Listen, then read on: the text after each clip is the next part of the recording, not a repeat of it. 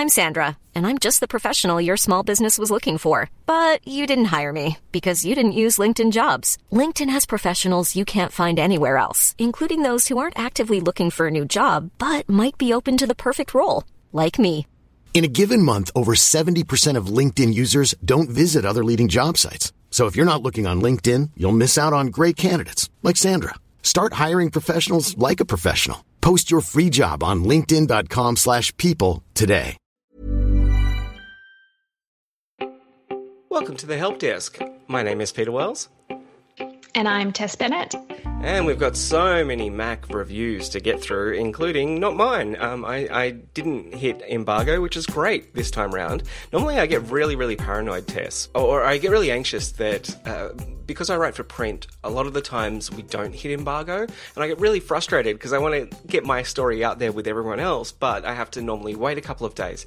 This time round, I was so happy that I didn't have to hit embargo because the numbers I was seeing, the tests I was doing on my the Macs that I have here, were just so crazy that I thought I must have been doing the testing wrong. And so did you need to consult a second source just to make sure you're getting the right numbers?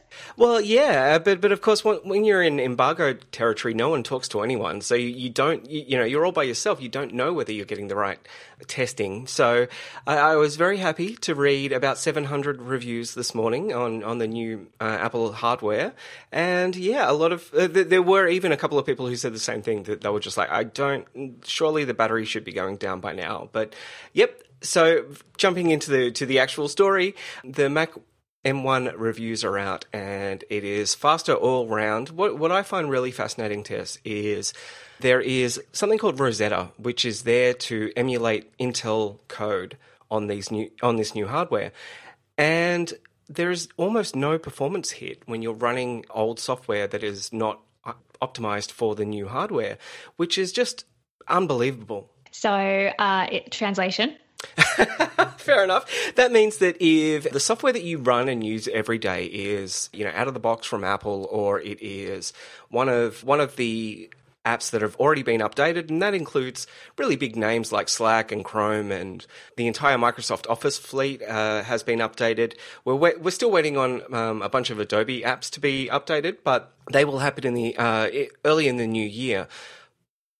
So all of that software, you're going to see about 3 to 4 times faster improvements across the board, and also better battery life. When it comes to the apps that haven't been updated yet, for instance, Photoshop, the current version is not updated yet, you're going to see the exact same performance that you had on Intel-based machines, which is really interesting because normally, the last time Apple did this was when they actually moved to Intel back in 2005.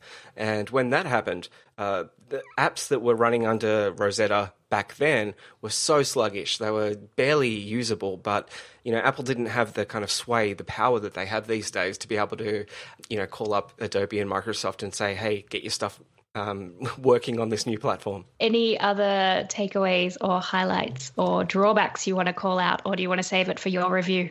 No, I'll give it away here. Listener bonus. Yeah, exactly. So the machines do have crazy battery life. So for the MacBook Air, I moved all of my stuff across to that and did a software update and a bunch of other stuff while it was plugged in. And then I unplugged it, and that was last Friday. Today, as we record this, it is Wednesday afternoon, and I've got just over 30% battery left. And I've been using that Mac every day for standard kind of web browsing on the couch and things like that, and answering emails and all of that normal laptops type stuff. And it's remarkable. The battery just does not go down. That is certainly impressive. And staying with Apple, Epic Games is suing Apple in Australia.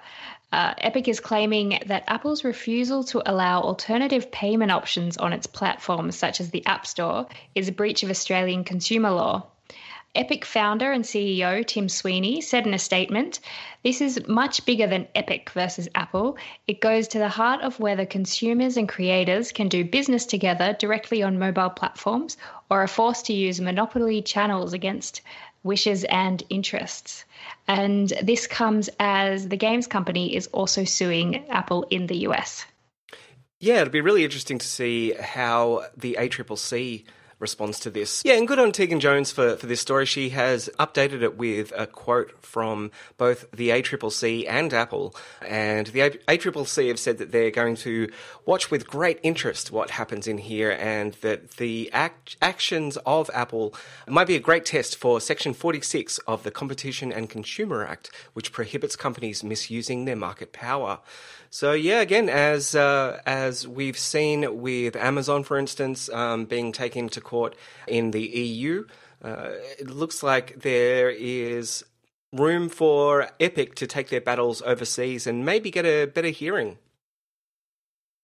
Yeah, it'll be interesting to see if the nuances in Australian law does actually serve them better than in the US. We'll just have to follow that one as it unfolds. Yeah, and Australia does get better warranty services with Apple because of our consumer protection laws. So we basically get 2 years for free in terms of warranty services in Australia for Apple products, whereas they get 1 year in the States. So it can happen. And a bit more of a serious story now. Lisa Vicenti at SMH has written that Facebook and Google are rejecting 1 in 5 data disclosure requests from the Australian law enforcement bodies amid rising concerns among security agencies about platforms adopting end-to-end encryption. The tech giants defended their data disclosure practices at a parliamentary inquiry on Tuesday, where they were also grilled about the adequacy of the measures to protect users from abusive content on their platforms. Both Google and Facebook said they rejected about 20% of data disclosures requests from Australian law enforcement agencies in 2019 on the grounds that the requests were too broad or had no legal basis. That doesn't sound like our government test to just demand data without really following through with any good reason. Well, I assume the other 80% of data disclosure requests that presumably were granted did actually meet some basis. It's good to see these numbers from the representatives of Google and Facebook. I know in the US they do publish, or they were publishing these reports. It would be great to have localized versions of that came out, just transparency reports really, about the number of requests they're getting and how many of those they are, fulfilling. Yeah, actually, on that point, Cameron Wilson is a great writer for Gizmodo, and I follow him on Twitter, and he mentioned that Facebook has actually just taken down all of the information about how their data has been collected and used for the Australian federal elections, the last couple of elections, and also taking down any kind of transparency on how people are purchasing ads, political ads on their platform. I don't know if this is just because they're banning political ads in the lead up to the Georgia elections in the US, and maybe that's accidentally, swept up in that. But another thing to keep an eye out for. And now to lighter news. Twitter has launched disappearing fleets worldwide. So Twitter's Fleets feature is rolling out to iOS and all Android users. Despite Twitter marketing fleets as disappearing tweets, they're really yet another version of the popular Stories feature that you find on Instagram and other social media platforms. And this one's interesting to me because I sort of woke up and checked Twitter this morning, and thanks to Twitter's timeline algorithm, I actually saw jokes about fleets before I knew what fleets were. So my initial thought was, oh, it's a new social media platform that is like having five seconds of fame. Yeah, that is exactly how it rolled out for me as well. I even though I use Tweetbot, which shows tweets in chronological order, obviously my friends got up and were making jokes before I had realised what had happened. And so, yeah, I saw the exact same thing. A whole bunch of people are dunking on fleets. It's always fun, I find, to watch companies launch a software service like this that is just so obviously a copy of something else like Instagram Stories or Snapchat, and then just they bend over backwards to pretend it's something that they came up with all by themselves. And the idea of fleets as written, the idea of tweets that disappear, I actually think is a kind of neat idea. Like, if I could do that and just put expiries on all of my tweets, that'd be fun. But to have yet another goddamn Stories interface, I'm just so sick of stories everywhere you look. It also reminds me of Reels on Instagram, which is the sort of TikTok ripoff, and every Reels, it's even hard to say, that I watch on Instagram, it's always the person doing it looks really awkward.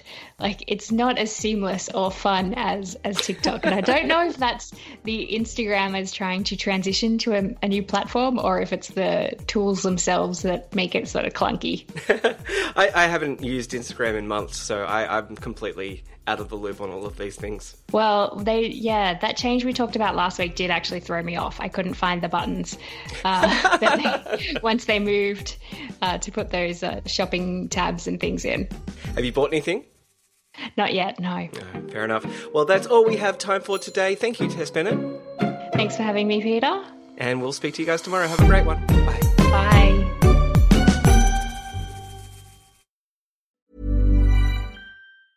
Hi, I'm Daniel, founder of Pretty Litter. Did you know cats tend to hide symptoms of sickness and pain? I learned this the hard way after losing my cat, Gingy. So I created Pretty Litter, a health monitoring litter that helps detect early signs of illness by changing colors, saving you money and potentially your cat's life. Pretty Litter is veterinarian developed, and it's the easiest way to keep tabs on your fur baby's health right at home. Go to prettylitter.com and use code ACAST for 20% off your first order and a free cat toy. Terms and conditions apply. See site for details.